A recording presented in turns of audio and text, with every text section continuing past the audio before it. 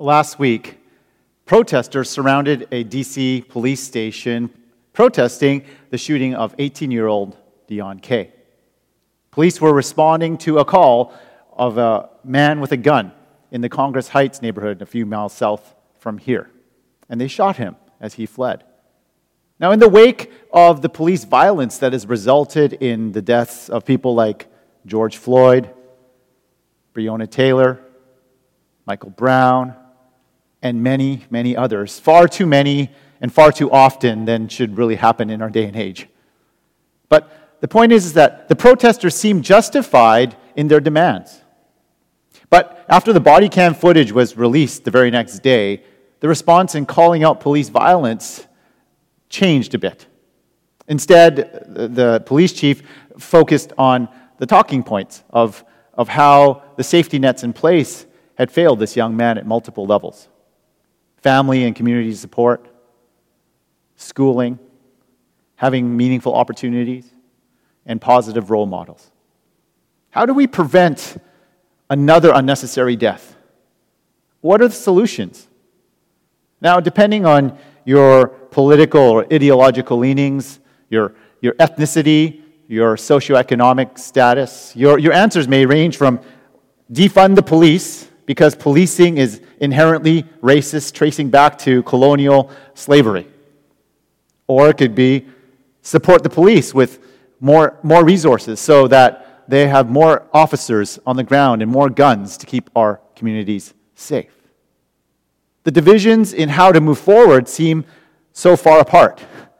How do we find unity amidst such divergent approaches? But these kinds of divisions aren't just found in policing. We see increased polarization in our politics as well. You'll see a graph here from the Pew Research Foundation that shows the distribution of Democrats and Republicans over the past 20 years. And you could see that shift getting farther apart. Who a medium Democrat and a median Republican might be closer together in 1994 or 1998. And now it's farther apart. Notice the trend? The increased division can creep into our church community as well, with 81% who identified as evangelical Christians that supported the current administration in the last election. We find lines drawn in the sand even within church communities. Sisters and brothers in Christ find it difficult to understand how a professing Christian could support or not support the president and his policies. We question each other's sources of information and news regarding COVID response.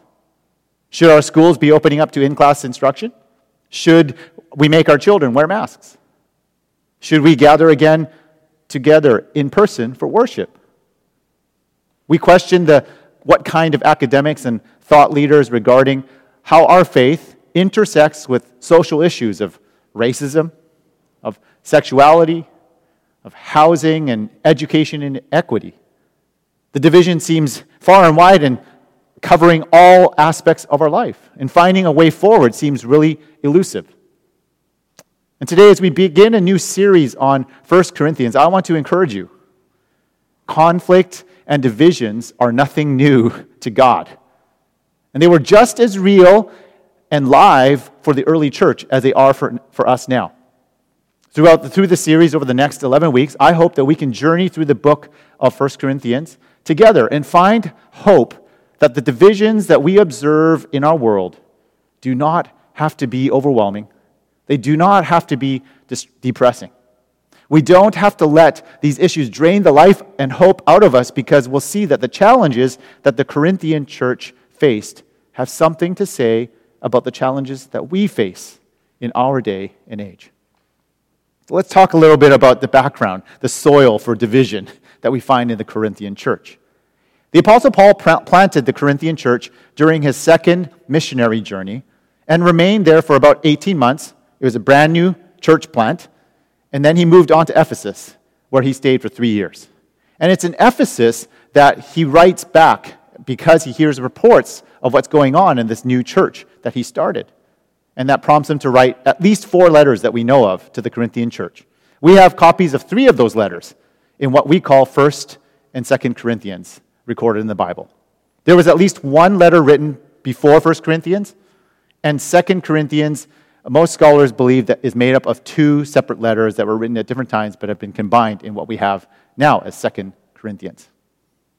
So what we read about in these two letters is part of a longer conversation. You'll see it's kind of like a text message or screen capture, of like Paul texting the Corinthian church. Hey, Corinthian church, I heard you got some beefs. And they're like, no, what kind of beefs are you talking about?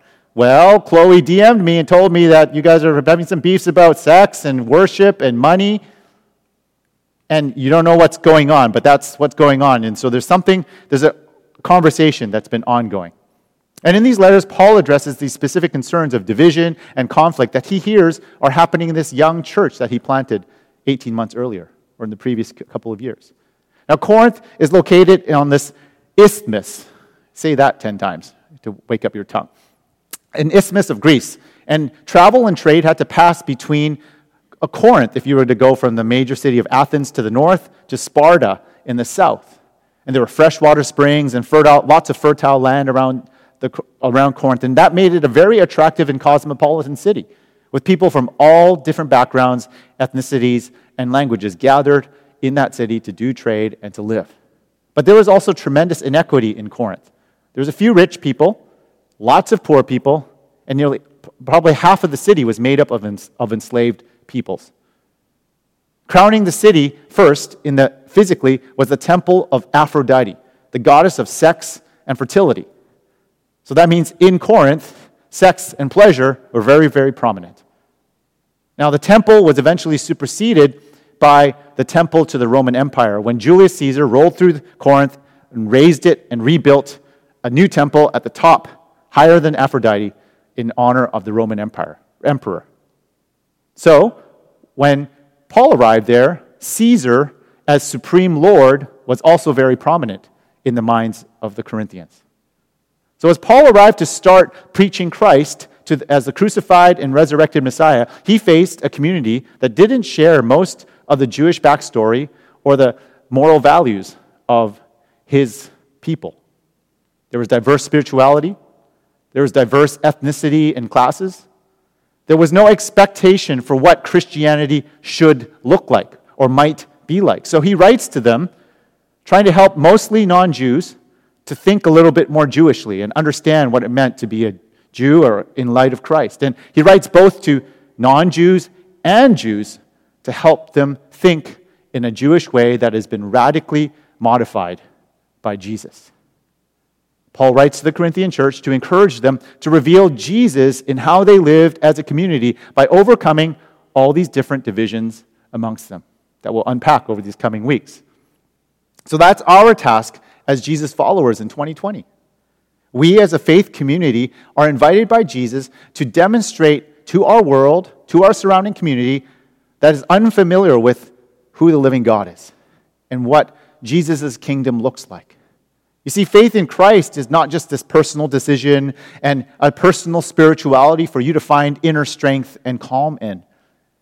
But it's, as we find in the letter to Corinth, our faith informs how we relate to others, how we practice our sexuality, how we use our money and our financial resources, how we deal with conflict, how we experience worship together as a community, and how we treat people from different backgrounds. So that's the soil for this division that's kind of fermenting in the Corinthian church. Very different people with different backgrounds, trying to understand what it means to follow Jesus. So in our internet-fueled era, we can just about find any source online or an online group to confirm a particular position that we are inclined to have on any topic, and those obviously lead to disagreements. I'm sure you've all had someone send you, say, you got to check out this person. He or she is telling a story that mainstream media is not telling you. The Corinthian church also struggled with this as well. Despite his familiarity with their incredible diversity, Paul opens the letter urging them towards perfect unity in mind and thought. In verse 10, I appeal to you that all of you agree with one another in what you say, and that there be no divisions amongst you, but that you may be perfectly united in mind and thought. My brothers and sisters, some from Chloe's household, have informed me that there are quarrels among you. There were problems being reported by Chloe, or Chloe's household, Chloe's people. And just a side note here for a moment. Paul mentions a report from Chloe, and it isn't just a woman named Chloe. It's Chloe's people, indicating that Chloe was a leader in the Corinthian church, influential enough to be respected by the whole Corinthian church and to be mentioned by name. From the outset of this letter, Paul affirms how women were vital to the ministry of the early church, which we're going to get to later on in this series. The quarrels weren't just minor disagreements of preferences, but they were significant enough that they were willing to part ways over them. They were willing to leave the church because a particular issue had become so important to them. So what did they appeal to? In verse 12, we're told, well, one of you says, I follow Paul. Another says, I follow Apollos. Another says, I follow Cephas. And still another says, I follow Christ. Paul names 4 sources of influence and authority, 4 voices that members of the Corinthian church are appealing to. And to us, this seems like just a simple list of names. But these names are infused with a deep ethnic and cultural association. You see, ethnic barriers were very significant in the ancient world. In terms of power and influence, you had Rome and Roman citizens at the top. Then you had Greece and those who spoke Greek and were embodied in Greek culture. They were kind of next because that's the region that Corinth was located in. And then you had Jews at the bottom of the social ladder in Corinth. And then, of course, you have like slaves and other people groups. But amongst these lists, this list, you got Romans, Greeks, and Jews in that order. And here you had Paul. He was a Roman citizen that he appealed to, but he was also ethnically a Jew. But not only that, he was a tradesperson who worked with his hands, crafting tents. He didn't have the pedigree of Apollos. See, he was a Greek preacher who came from Alexandria, not Virginia, Alexandria, Egypt, to minister to the church. Apollos at Corinth would be like having an Oxford scholar like C.S. Lewis come to minister at WCF for a year. And because of Apollos' eloquence, because of his educational pedigree, and because of his Greek heritage, those who valued those kinds of qualities would have trusted Apollos more than Paul and the others. But after Apollos came, Apollos came after Paul left to go to Ephesus, and then Peter, who Paul refers to as Cephas here. Peter came to visit the Corinthian church to lead them and to speak to them and to teach them. He was the founding apostle of the Jewish Christians in Jerusalem. And Paul uses Peter's Jewish name, Cephas, indicating Peter's appeal to the Jews in the Corinthian church as the source of authority. And finally, there were those who said, well, I follow Christ. There's always people in the church who believe themselves to be the true believers, who really hear from God directly. You know, I've experienced it as a pastor. You know, people might come up to me and say something like this, like, I'm really praying for you, pastor, that you would truly hear from God about this matter. All of these voices and all of these influences, like Paul and Apollos and Peter, they were faithful Jewish leaders who had met Jesus. They each had their cultural lenses and theological priorities that they brought and appealed to different groups within the Corinthian church. I wonder, is that not unlike what we might experience in our own diverse, multi-denominational faith community that is WCF? We may come from German or Swiss Mennonite backgrounds, or Anglo-Episcopalian, or Latino Catholic, or Midwest Baptist, or West Coast Presbyterian, or Asian American immigrant church backgrounds. And we might have particular theological voices that resonate with us more than others. And this diversity might lead us to vote Democrat or Republican, or to have more conservative or more progressive views on the economy and the role of government, to have more left-leaning or more right-leaning policies on education, on healthcare and policing and immigration, to have more affirming or more traditional views on marriage and sexuality. But none of those positions are meant to be fundamental to our identities as Jesus followers and cause us to part ways over. So what's the way through this? Paul appeals to the church from the very beginning, bidding them, say, would you agree with one another, be perfectly united, that there be no division amongst you? The word that Paul uses for agree here means fit together. In Greek, it's kat artizo. It's the language of someone familiar with tent making. See, each individual piece of fabric to make the entire tent had to be knit together, as different as they might be, and they must be knit together perfectly in order for that tent covering to be a waterproof covering. You might say that's impossible. What could possibly unite us together in perfect union of mind and of thought? Well, Paul continues in verse 13, saying, is Christ divided? Was Paul crucified for you? Were you baptized in the name of Paul? I thank God that I did not baptize any of you except Crispus and Gaius, so that no one could say that you were baptized in my name. Yes, I also baptized the household of Stephanas. Beyond that, I don't remember if I baptized anyone else. For Christ did not send me to baptize, but to preach the gospel, not with wisdom and eloquence, lest the cross of Christ be emptied of its power.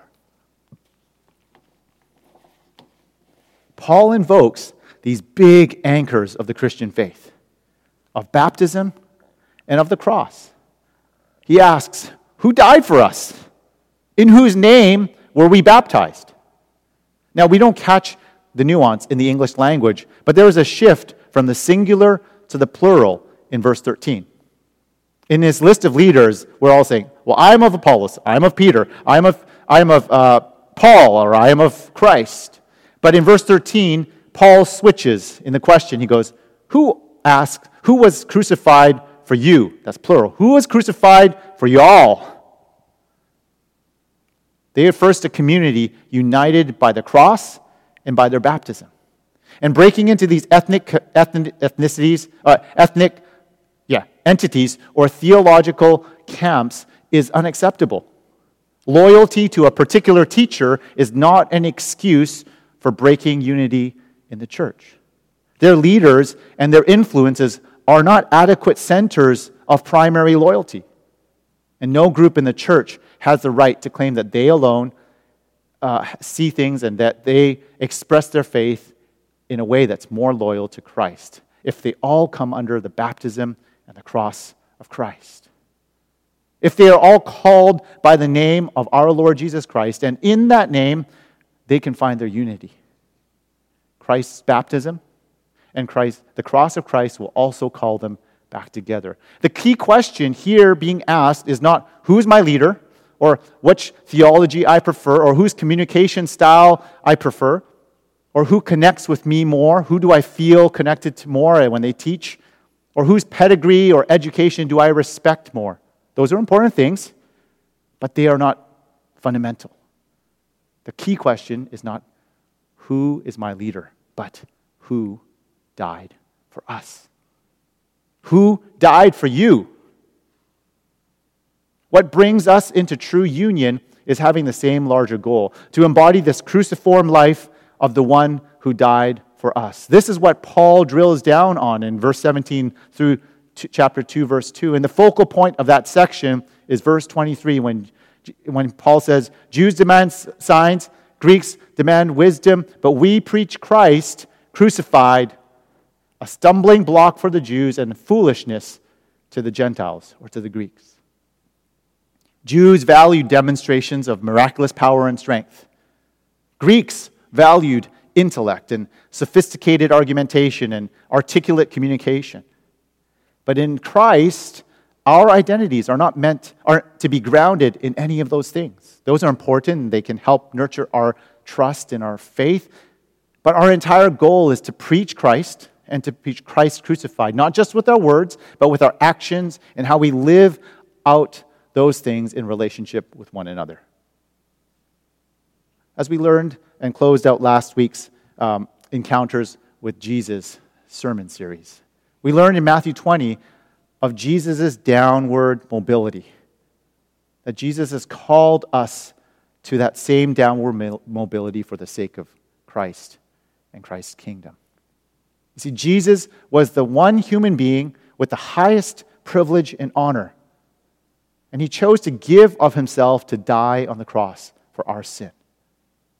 Jesus, whose voice has been speaking since the beginning of creation, speaking life into creation, gave up his voice with a final cry on the cross. And because of his great love, he overcomes the greatest point of conflict, the greatest division that no human could ever overcome on their own strength, on their own wisdom and merit. Through Jesus' work on the cross, he unites a broken, fallen, and sinful humanity with the Almighty, with the holy, living Creator God. And this broken relationship is fraught with conflict, with rebellion and discord, is mended when we respond in faith to the work of Christ on the cross. And this affects how we see ourselves. You see, in Christian baptism, we are saying all the other identities that we might associate ourselves with are under Christ.